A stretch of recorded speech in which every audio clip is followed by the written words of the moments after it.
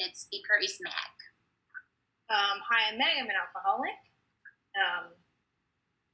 Thank you for having me. I'm just warning you, I thought I turned everything off, like, on my computer, but then I just got a call, like, through my computer, so hopefully my computer won't ring, but here we are in a pandemic. My sobriety date is February 23rd, 2014. My home group is the Pacific Group. My sponsor is Kitty Bryn. It is my first sobriety date. I hope that it is my last sobriety date. And I do believe that if I do everything that I have continued to do and everything that was shown me, that I can keep that date.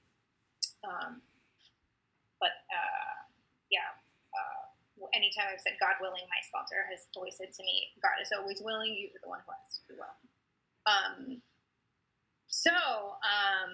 Thank you I'm super nervous. I want everyone to love me and pick me up on, and like put me on your shoulders and be like, no one will ever drink again because you're such a good speaker. And that is why I need to be in AA and helping people all the time. I grew up in the rooms of AA, and I know a lot of people like to say that emotionally. I physically grew up in the rooms of AA. I have a sober mother who's extremely active, and all of her sponsees have basically been my aunts, essentially. I just have a multicultural family. I'm Irish Catholic, but I have a Chinese aunt, Jewish aunt. Those are the women who raised me. They were my babysitters. They were my teachers. And they are the reason I'm here. I am an emotional crier. When I get vulnerable, I cry, and when I drank, I cried a lot. And usually it was about a boy. It wasn't about being like, oh, I'm so touched by the people in my life. It was like, oh, why doesn't this gay guy want to be my boyfriend? Is really what it was. So many times that happened. And a lot of that was actually in New York. I went to college in New York State, in upstate New York. So I'm sure you all know there's a lot of drinking in upstate New York. I went to a very small school. As I stated, I was raised in AA. So as a result, no one ever told me do not ever drink. But I was shown sobriety. I didn't see people relapse. I didn't see people go in and out. I saw people come in. I saw people stay. That's my example. And I thought that I grew up not wanting to be an alcoholic. And so the first time I was offered alcohol was at a birthday party in 8th grade. I said no, and then I watched another girl get wasted and then pee in an armoire next to me, thinking it was a bathroom, but it was an armoire, and being like, oh, I am never drinking. And then the next day was a sleepover, and the next day my mom, asked about it, and I said someone offered me alcohol, and I said no, and she started crying, and I was like, okay, well, I'm just definitely never drinking. So then I went through high school, and I didn't drink, and I went to prep school, and everyone was like, probably an alcoholic. I mean, there's at least 7 of us in my graduating class that are in AA. It wasn't that big of a graduating class, but I don't know, that's LA for you. I didn't drink, and I also, as a result, thought I was better than you, and that's something that I struggle with still. If I'm not better than you, I'm worse than you, and AA teaches me to be one of, but it can be difficult because if I'm not the best, then I don't really know my place. And so I did not do well in high school. However, I thought because I did not drink that I was better than everyone. Most of those people have learned how to drink in a normal way. I never did. So I didn't drink in high school. I thought that made me better than everyone. And then I went to college, and I didn't drink in college, and I went to a school called Hamilton, and no one on the West Coast knows it. They all thought I was just going to a different high school because there's a high school named Hamilton, and I looked young. And I saw a lot of people drink, and I still didn't drink. And it wasn't until my parents got divorced after my junior year in college, and that summer, I decided that I was going to drink for the first time. I didn't tell anybody who knew me, and I didn't tell any of my friends, and with some people from my acting class in a Subaru to Las Vegas, and someone offered me a water bottle of vodka, and I had my first drink on, thank you, I see 5 minutes. I had my first drink on the, I think it's the 15 freeway, and everything about my life changed. I literally went down a different road, a road that I had never gone down before. And it's only through AA that I've been able to get back to that person that I was, and hopefully better than I was. Everything about my life was that I didn't drink before. And then that weekend, I was going crazy, and I basically drank alcoholically. I had fun. Fun was it was never like fun. It was just always, you never knew what you were going to get with me, because sometimes I'd be crying, sometimes I'd be the life of the party. I couldn't control myself. That weekend, I was like making out with this guy and that guy had a wife, but I didn't know he had a wife, like his friend, and I was just like a drunk mess for 11 years. And after that weekend, I remember it was right before my senior year, and I remember driving with my friend, and I told him what had happened, and I said, I never want to drink again. And I really meant that. And I have to realize that I drank for 11 years after that. And really, I drank for all of my 30s, and I was always, once again, drunk, crying about a guy who didn't want to date me. I was always chasing after men who didn't want me. And for me, my alcoholism unleashes my need for love. And it is a cavern. It is a Grand Canyon cavern that once I start drinking, it is all bets are off, and I have a lot of victims essentially of that insatiable need for love. So I drank a lot. I had a lot of fun. I made a lot of male friends who I had unclear relationships with, and then I, on November 15th of 2013, I went to a wedding in Kansas, and I drank more than I should have, and I did something that I can never take back. And that next morning, I remember waking up and feeling so unbelievably broken, thinking I can never tell anyone what I've done. I have so much shame about this. And I went to a different program because I didn't think alcoholism was it. I saw what sobriety looked like, but I didn't understand what alcoholism looked like. I seen what sobriety looked like my whole life, but I didn't know what alcoholism looked like. And for me, it might not look like drinking every single day, but when I drank, I did not know what I would do, and I did so many things I cannot take back. And I started going to another program, and I kept drinking, and then I started dating a guy who had some recovery in another program, and I totally blacked out at his party, and the next day, he was like, I'm so mad at you, I can't talk to you. And I was like, what? Boundaries? I don't understand this. And then he sent me an email, and he said, this is every single thing you did when you were drinking. And I still have that email, and that email saved my life, and it changed my life. I was at a bar when I had that email, and then later that night, someone handed me a drink.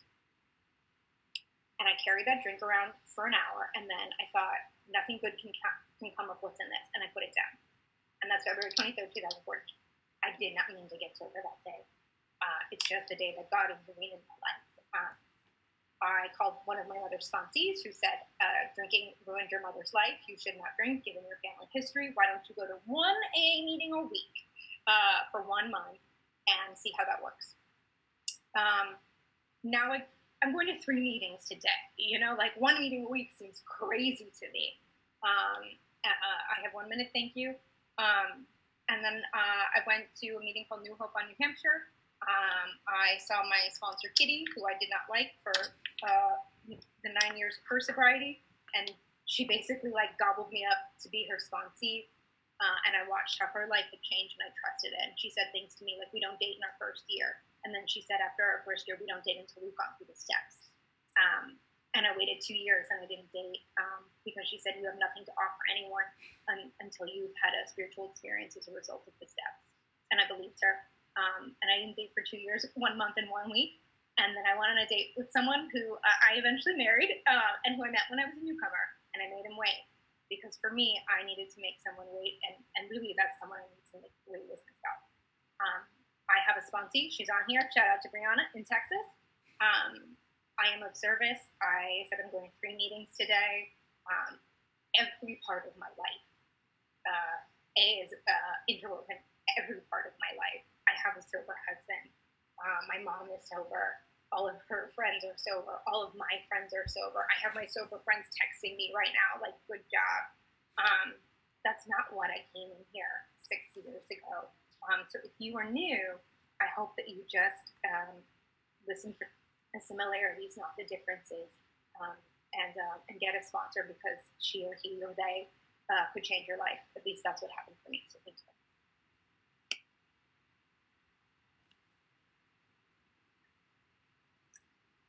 Our second 10-minute speaker is Denis.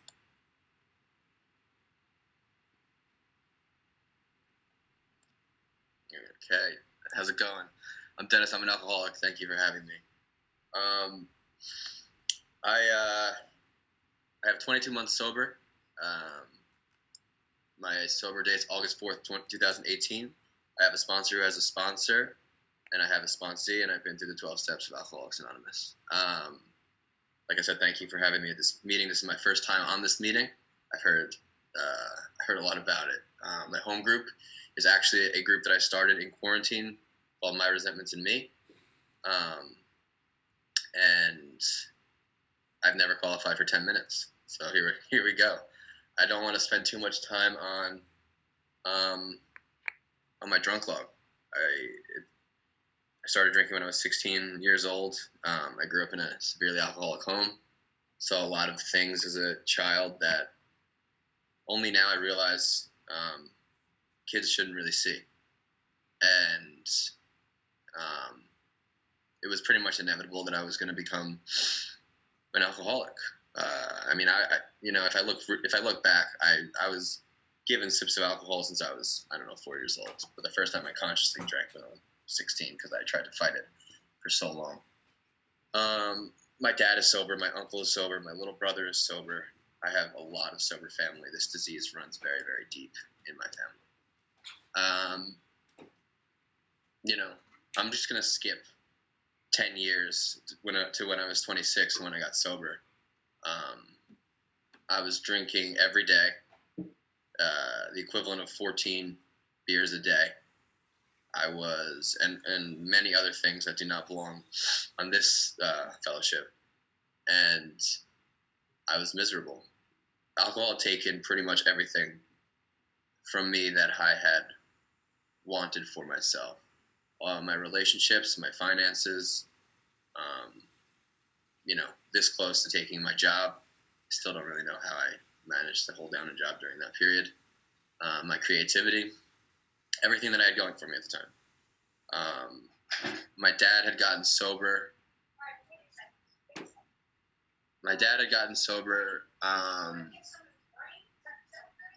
A year before me, and he, attraction, not promotion, throughout the whole year, up until that point, would tell me, come to a meeting here and there, come to a meeting. And eventually it got to the point where I did. And I haven't had a sip of alcohol since I came into that room. I met my sponsor in that room. That was in the city at a meeting called Lunch Bunch in Midtown Manhattan. I don't know if any of you know it, but that meeting is near and dear to my heart. And from there the magic started to happen. I had a year of a pink cloud. I went through the steps with my sponsor. Everything was this new world, and I really dove into my spirituality and to what I was deciding was my higher power, which I didn't really know at the time. I had lost all hope of any type of higher power. But that year, and it took me a while to really get into the program. It took me about 6 months to start going to meetings every day, to call my sponsor every day, things that I need to do now to stay sober. But what I guess I really want to bring, what I want to talk about, is the second year of sobriety, which leads me up to here, and especially in this quarantine. And when the pink cloud wore off for me, it was reality, set in. And my reality is that with my alcoholism comes a slew of character defects that transcend any sort of substance. They usually involve other people, jealousy, taking other people's inventory, perfectionism, pride. And these are the things that I've been working through. This is, I've been revisiting steps 6 and 7 on a daily basis throughout this year, and especially in this quarantine, which has given me a chance to really, look inward and be introspective about all of this. But, once I put down the drink, all these things came to light. And I would say that I have not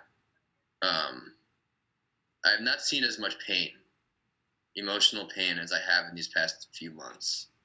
And I say that in the best way possible. And I work several other fellowships, which I will not bring up or mention here, but, everything kind of ties in some way. And for me, getting sober and, putting down the alcohol, thank you for 5 minutes, was just the first step in this great journey, in the journey that I always wanted for myself, right? But bringing these things to light and has just been a painful process for me. It comes at odds with what I always thought and what I always believed the world was supposed to be, in this prideful, self-centered view. And getting rid of that has not been an easy feat, in these different ways that we view the world, and these comfortable ways. A lot of the ways that I live in my character defects make me comfortable, and getting out of them is the most uncomfortable thing. Like, especially now, I love to be the center of attention, and I love to get validation in any way that I can. And that's comfortable for me. But that's living in my character defects. And to not do that there's a physical sensation of uncomfort, to live with that. And that's not easy, right? But that's why I come to these meetings every single day. That's why I started a meeting as soon as this quarantine hit, because I knew that I can't go more than I need to go to a meeting every day. I can't go a few days without a meeting. This is the way that I get to find myself on a daily basis. And then I know this journey is a long and slow one as well. Another theme in my character defects has been, trying to go as hard as humanly possible, as fast and as hard as possible, in as short amount of time as possible, and instant gratification. These are, another set of things that really ruled my life for 26 years of my life, quite honestly. And learning to unravel that, and to just take deep breaths, and to pause, and to be slow and calculated, is like learning a different language, Like, it's truly like learning a different language. It takes a lot of failure, a lot of error, a lot of slow realizations. And, I am not even 2 years sober yet. And I know that this is going to be a lifelong journey. And, like, I want to be at the finish line always, but I know that,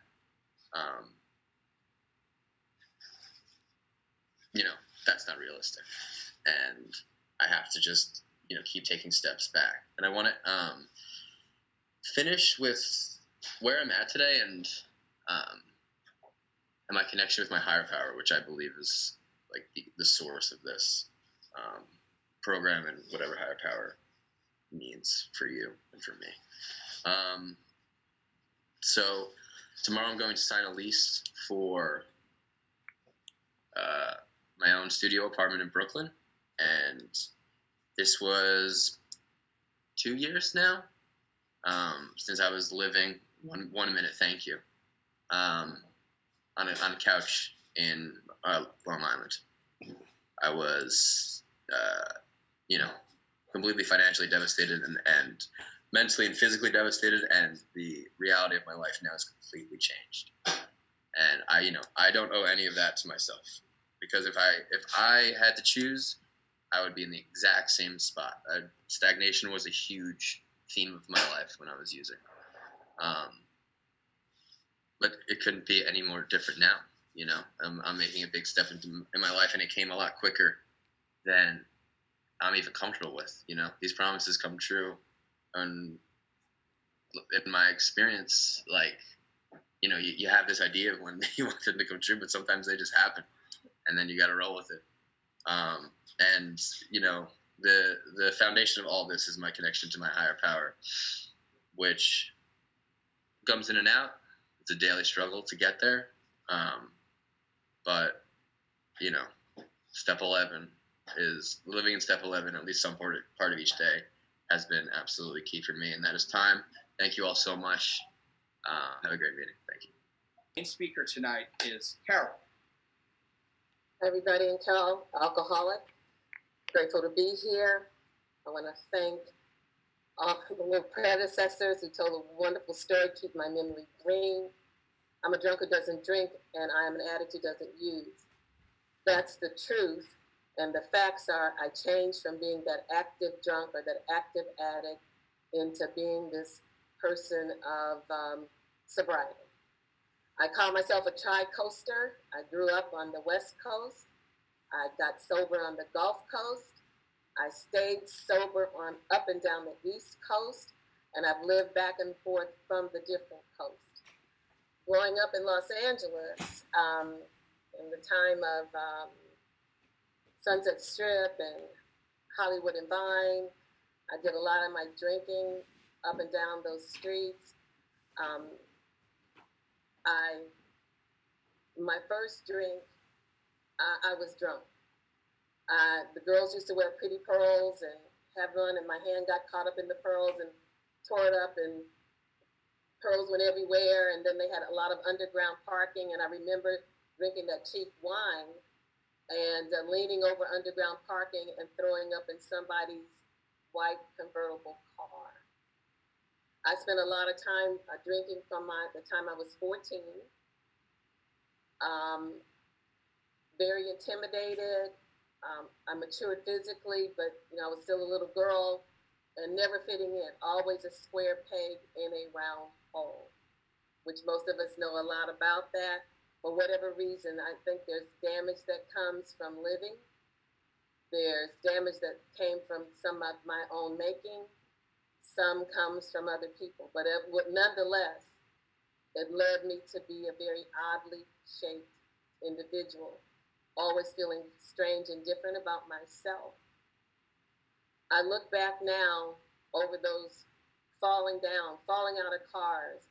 I didn't ever get beat up. I beat myself up. I remember waking up with a black eye because I really did hit the doorknob. That was bad. But I was this kid, and I liked other drunk people. Of course, I wanted to always find the girls who drank the most, the guys. I had a friend that lived around the corner. We were never boyfriend and girlfriend, but we used to steal his parents' liquor and drink it. And then we'd go fill it back up with water, and then it would be cold at night in California. So I like being drunk because it made me feel okay about me, which I never did. And I guess a part of my story is also I graduated from high school. I was 17. I never knew what to do with me as a young person. I never knew where to head and what was my call. There was nothing in particular. My parents were just glad that I didn't give them a lot of trouble. My brother gave them a lot of trouble. I grew up in a very mixed cultural family, Latin, Anglo, Asian, and African American. So when I grew up, I thought that's what everybody's family looked like. It was a very California family. So I take out my family photos a lot of times. I guess that is odd, but those are my people, and that's who love me, and that's how I grew up. My dad was a red-faced drunk. My brother and I used to see him coming down the street from work, and we could tell that he was red from a block away. And my brother and I would run and hide because he was a very destructive rageaholic. He would break up the furniture. He would beat up the walls. He would throw temper tantrums. And my mother told a story one time that my father stopped throwing tantrums because he would jump up and down in the room literally and shake the house. And then one day, my brother and I probably got tired of it, so we started jumping up and down with him. And then from that day forward, for whatever reason, he stopped throwing those particular kinds of tantrums. But he was always drunk or drinking or angry. He used to have that angry face. I used to call it Robert De Niro face, where he used to turn up his mouth, and we knew that hell was getting ready to come because of the amount of anger. So I understood anger, and I always thought that anger was a power, but it wasn't. But I met my spouse when I was 19, got married at 21, and before I married him, and I never understood his thing with me because I felt like he was like the baby Jesus. He was like this good person, and he liked this wild girl. I was just like a crazy California fool on the highway, you know? So, but I mean, I would get drunk and throw up, and sometimes I'd fall out of the car, my face would be scarred, and he just kept picking me up. He just loved me. I have no idea. And I used to ask him, what is wrong with you? Seems like you don't want to do differently. But maybe he just didn't. Maybe we were such opposite that he just loved it. But anyway, we got married, started moving around with his career. And our first go around was we went to the Dominican Republic to do work down there. And I kind of like didn't stay necessarily drunk, just a little bit, because there we were kind of like ambassadors from the United States to representing this country. So try to do better than what I've been at home. Then we moved again. We came here to Houston, where I live now. And my drinking escalated. 2 children, drunk during one pregnancy. I pray for my child today.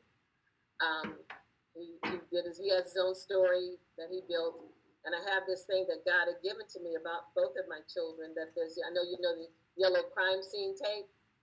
This one says, "Keep out God at work." And apparently that somebody did that for me, to keep out God at work until God could work. My sobriety date is March 21st, 1976. That was 44 years ago. And here I am. I was blind to everything, no self-esteem. I was a pee in the pants drunk. I carried extra underwear, which is, of course, very humbling. There was a lot of I nevers, but that was a yet, as far as I can tell now. And the story of all the drunken waking up hungover, thinking that, oh, I'll eat a loaf of bread, that should absorb the liquor, or drink the pink Pepto-Bismol, trying to come up with things, but not knowing anything about alcoholism at all.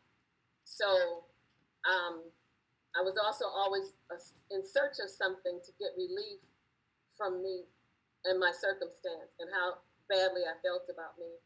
But I found a church to go to, and whatever this little church was, it's like in this alternative neighborhood. And I go to church and I join the Sunday school or something like that. And these people, they were talking about Alcoholics Anonymous. And I thought, what's Alcoholics Anonymous? I'd never heard of that.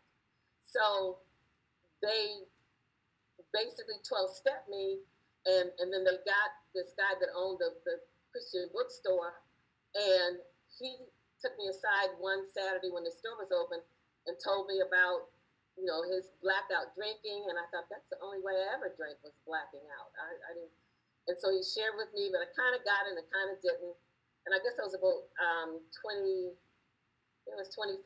then, and I heard the message, I heard the things, but there's that point, you know, I just didn't know who I was. And that was just enough, like they say, to mess up the drinking. So probably it took me about 24 months because I had a couple of other occasions where an associate, a friend of ours, passed away. He was never supposed to drink again, and he did. And he died in his car. It was cold here in Houston, and the carbon monoxide, the garage was attached to the to the house, and the carbon monoxide went up. Not only did it kill him, all the bedrooms were over the garage to the front of the house. So the carbon monoxide went up, killed his 5-year-old son, moved forward, did brain damage to his daughter, and did the least damage to his wife. But we were all supposed to go to church that Sunday, and the wife had called me. I guess she was awake enough, and she said, something's wrong with Don. And I can't wake up Alex, and I can't wake up Denise. So my husband and I jumped in the car. We go over there. We're the first ones there. And there's Don dead in his car.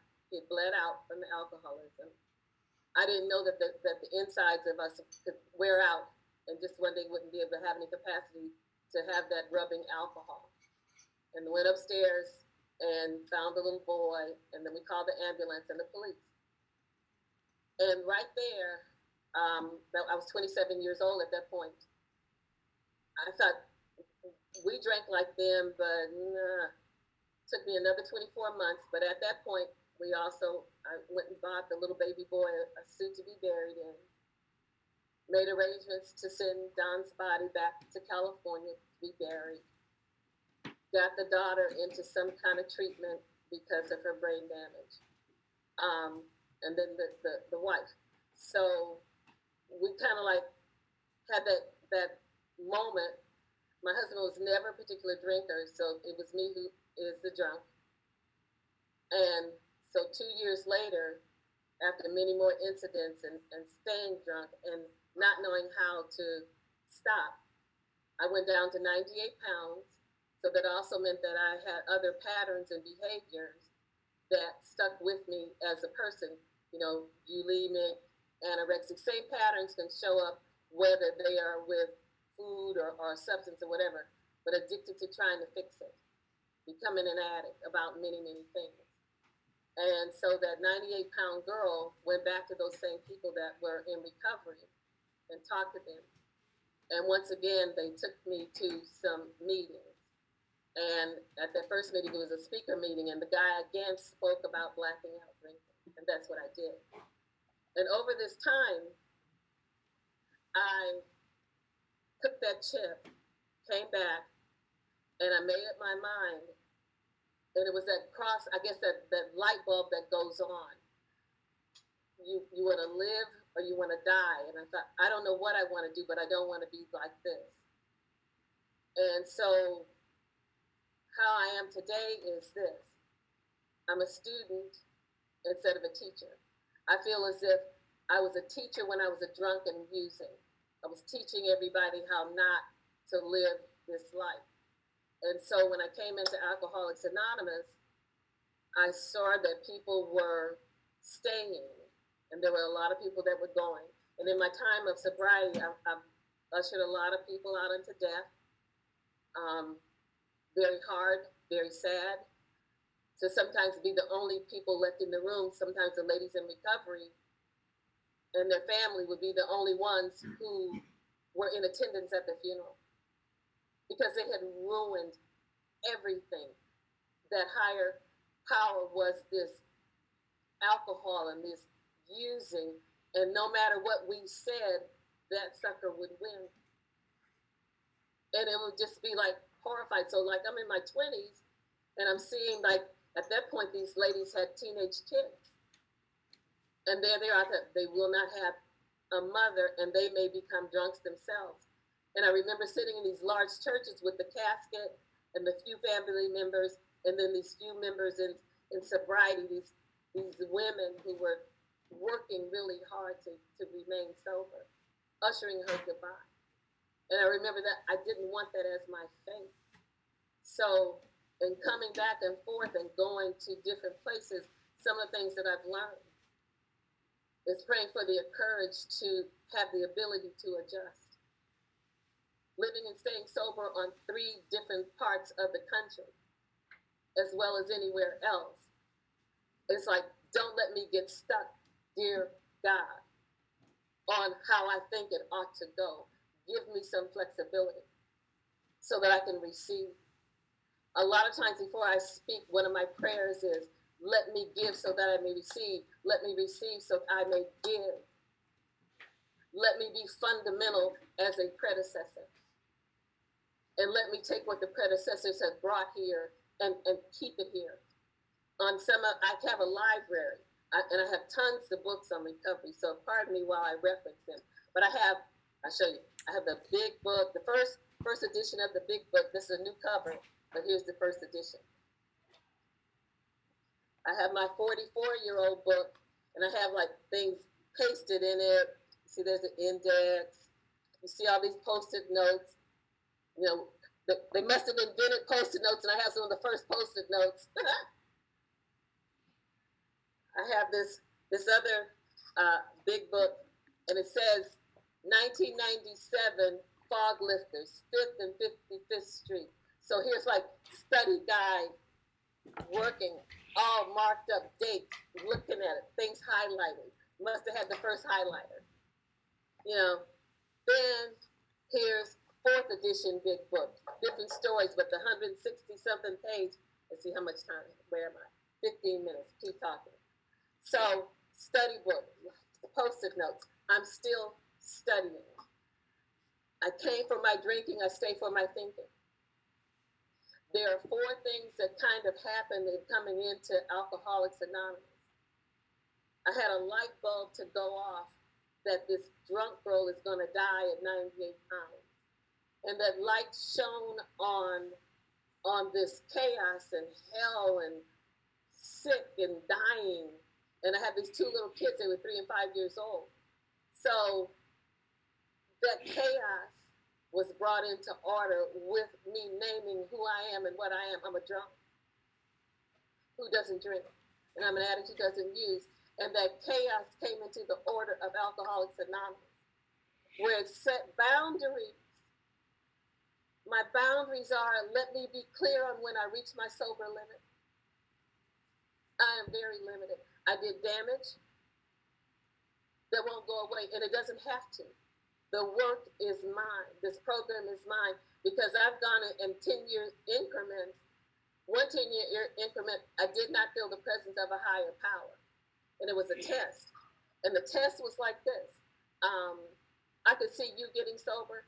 I could see people getting in other programs. I could see all kind of 12-step things working. And I grew to depend upon that group of drunks, good orderly direction.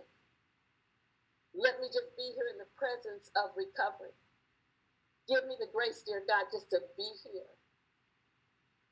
I don't want to leave. I earned my seat in here the hard way, those scars and bumps and bruises and your drunkenness and throwing up and being embarrassed and being let down by me is what has kept me here. I give myself gifts of sobriety. I have a stack of little books here. See my little, they're wrapped in ribbon. I love ribbon. And this one is all this, like 12 stupid things that mess up recovery. Whoa. Studied that. Then they came out with that stage 2 stuff, recovery. That's backwards. I love Drop the Rock, the ripple effect, and Drop the Rock. For a long time, I like my father, I had just all this pissed off stuff, and I was angry. And then some dear soul wrote the Angry book. And it used to be read, that first book that I got on the Angry book. And I went, oh my God, I have so many forms of anger that I didn't know was anger. Frustration, annoyance. They go from the range of that little bother to rage and murder. Whoa. All forms of anger that I need to be a student about because apparently I'm capable of it. If I let it become this power greater than me, I will live with it and live with its dictates. So the fight that I have is for my recovery. I fight for this. I love the way that I was instructed to be in the meeting here today. That care of this vessel that holds sobriety and holds recovery is what was given to me. It's what's given to the newcomer. And now this is given to us to maintain. We are to protect our program. It is imperative. I have this other book, The Zen of Recovery. It's like slick by Father somebody. So, and then I have this other study book called Stuck. How many things have I been stuck on that was getting ready to become a higher power? Let me get unstuck. Give me guts, God. Give me the way to not stay stuck. And I never wanted to be this person who came in with 40-something years sobriety and did 1 year 40-something times. I'm here being this student of this way outsized mystery school. That's not a theory. It's what I practice. What I practice in the good times is what I will do in the bad times. And then I come back to practice, and there it is in the 12th step. And then raising my consciousness. I find books, anything that has courage on it, I read it. My library is full for this student who's been broken. And no one ever told me that I was not going to be broken. I had a bout with learning about sponsorship. I learned that I didn't know how to listen. So I took active courses on listening. How to listen, how to sit still, how to stay in the room. You know what? A lot of us would get up, we're up talking, doing and moving around. What about learning how to sit in a seat?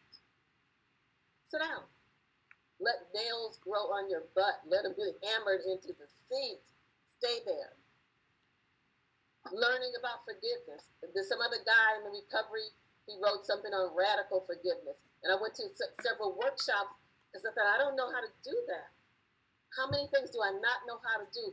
How much of my ignorance am I going to let run me? I need to have this power greater behind me than the things in front of me. And most of the time, I don't have those things that God has, and I ask it, please give me your attributes. I don't have them. I would like them, but I don't have them, and I don't know how to do that. I didn't know how to pray. So I got books on that. Go to seminars, take classes, Then they have all this stuff of a program for you, a guide for living. There it is, blue and yellow. Yay. Then I read Ebby's story. I didn't know anything about that guy, Then I got several books on sponsorship. I thought, I don't know how to do that either. Then I have a whole bunch of other books that just the titles have drunks in them. I want to know about the history of drunks, right? What have I been doing?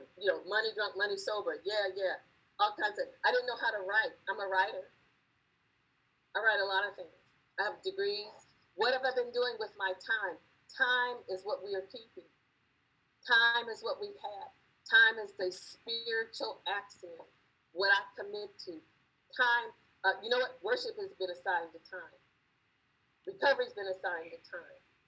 What I've been collecting is, I'm going to let you listen. That's 44 years of chips. Okay? And here's my latest one. My friend, who's probably on the little cake, sent me this little gorgeous 44-year chip. I didn't know they existed, but she sent it to me, right? There is no excuse for me not to have recovery with me. I used to travel a lot, and I have this little Sterilite box. It's a tiny box, and it has all the little books of recovery inside this little box. It would fit in my cart. It would fit in my suitcase. It would fit in my life. I have no excuse that so-and-so didn't call me back. So what? I'm the one that needs the program. The work is mine. It's my thing to do. I started like in this last 4 weeks. My spouse died.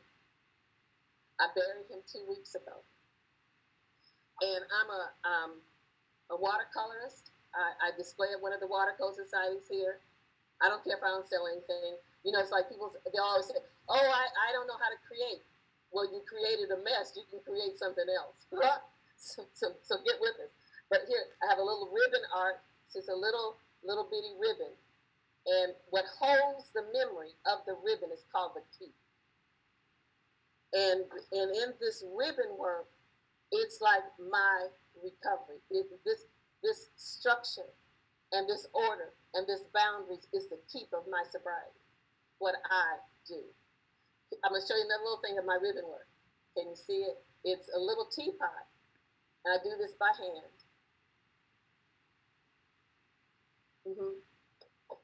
And here's some candy, but it's actually ribbon. I make trays and trays of fiber ribbon. And I'm going to lean this way. This is one of my garments. I also do art to wear. What have I been doing with my 44 years? Working like a dog because I don't want to be a dog. Not four-legged, not crawling around, not losing what I could just claim. And it's a fight, yeah. But I have the up and downs. I have things. I'm a human. And in this human being, I had to pray for the courage to stop being a human doing. I just worked in a book not too long ago that's related, I think, by another recovery person. The title is It's Never Too Late to Begin Again. And here I am, beginning again, asking for this deeper walk. Sometimes what I've understood that I have been, as a recovering person, I've been the note on God's heart. It played the song of recovery. It plays the song, and I am this quaver.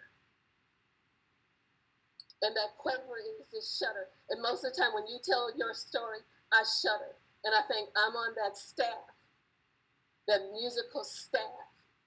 And there's the notes of God playing this incredible song. It is like when we all stop and pray, there's this song of recovery. I continue to work on my library. We and I have been given gifts. The gifts of recovery. And the gifts came from the worst part of me. Praying for the courage to embrace the bad girl, the bad boy, the bad thing, and letting this higher power make it into what it wants it to be, which is where we spend. I am an accountant. You are an accountant. I'm an accountant of this time.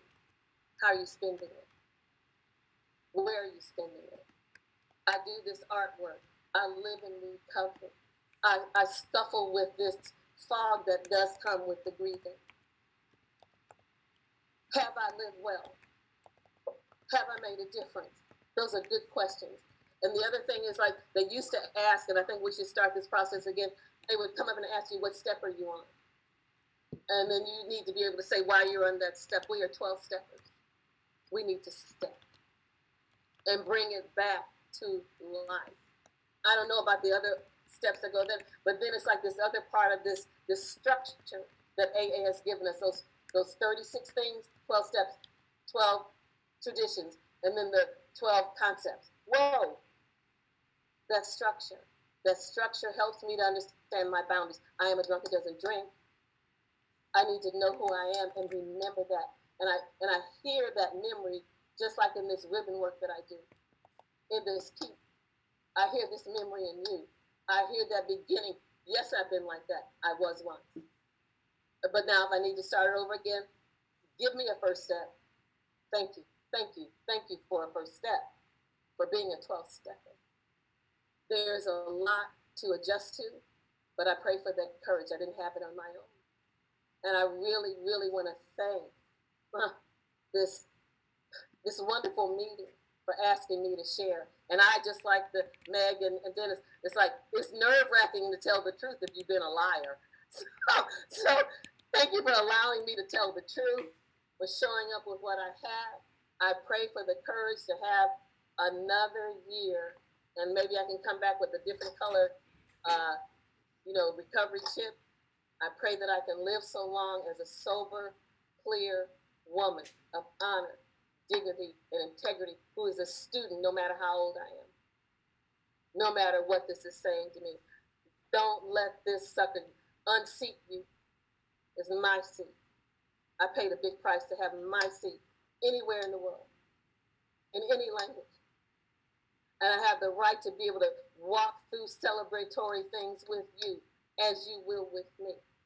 I've made friends in this room, and I never met these ladies and gentlemen. And they call me, and they send me the things that I need through love. And I appreciate all of you so much for letting me be this full-growing, blooming person. I came in kind of a rat, and now I got a squirrel, got a great T-A-L-E and a T-A-I-L. You know, I appreciate you guys. Am I up time now? All right, thank you guys. Appreciate it.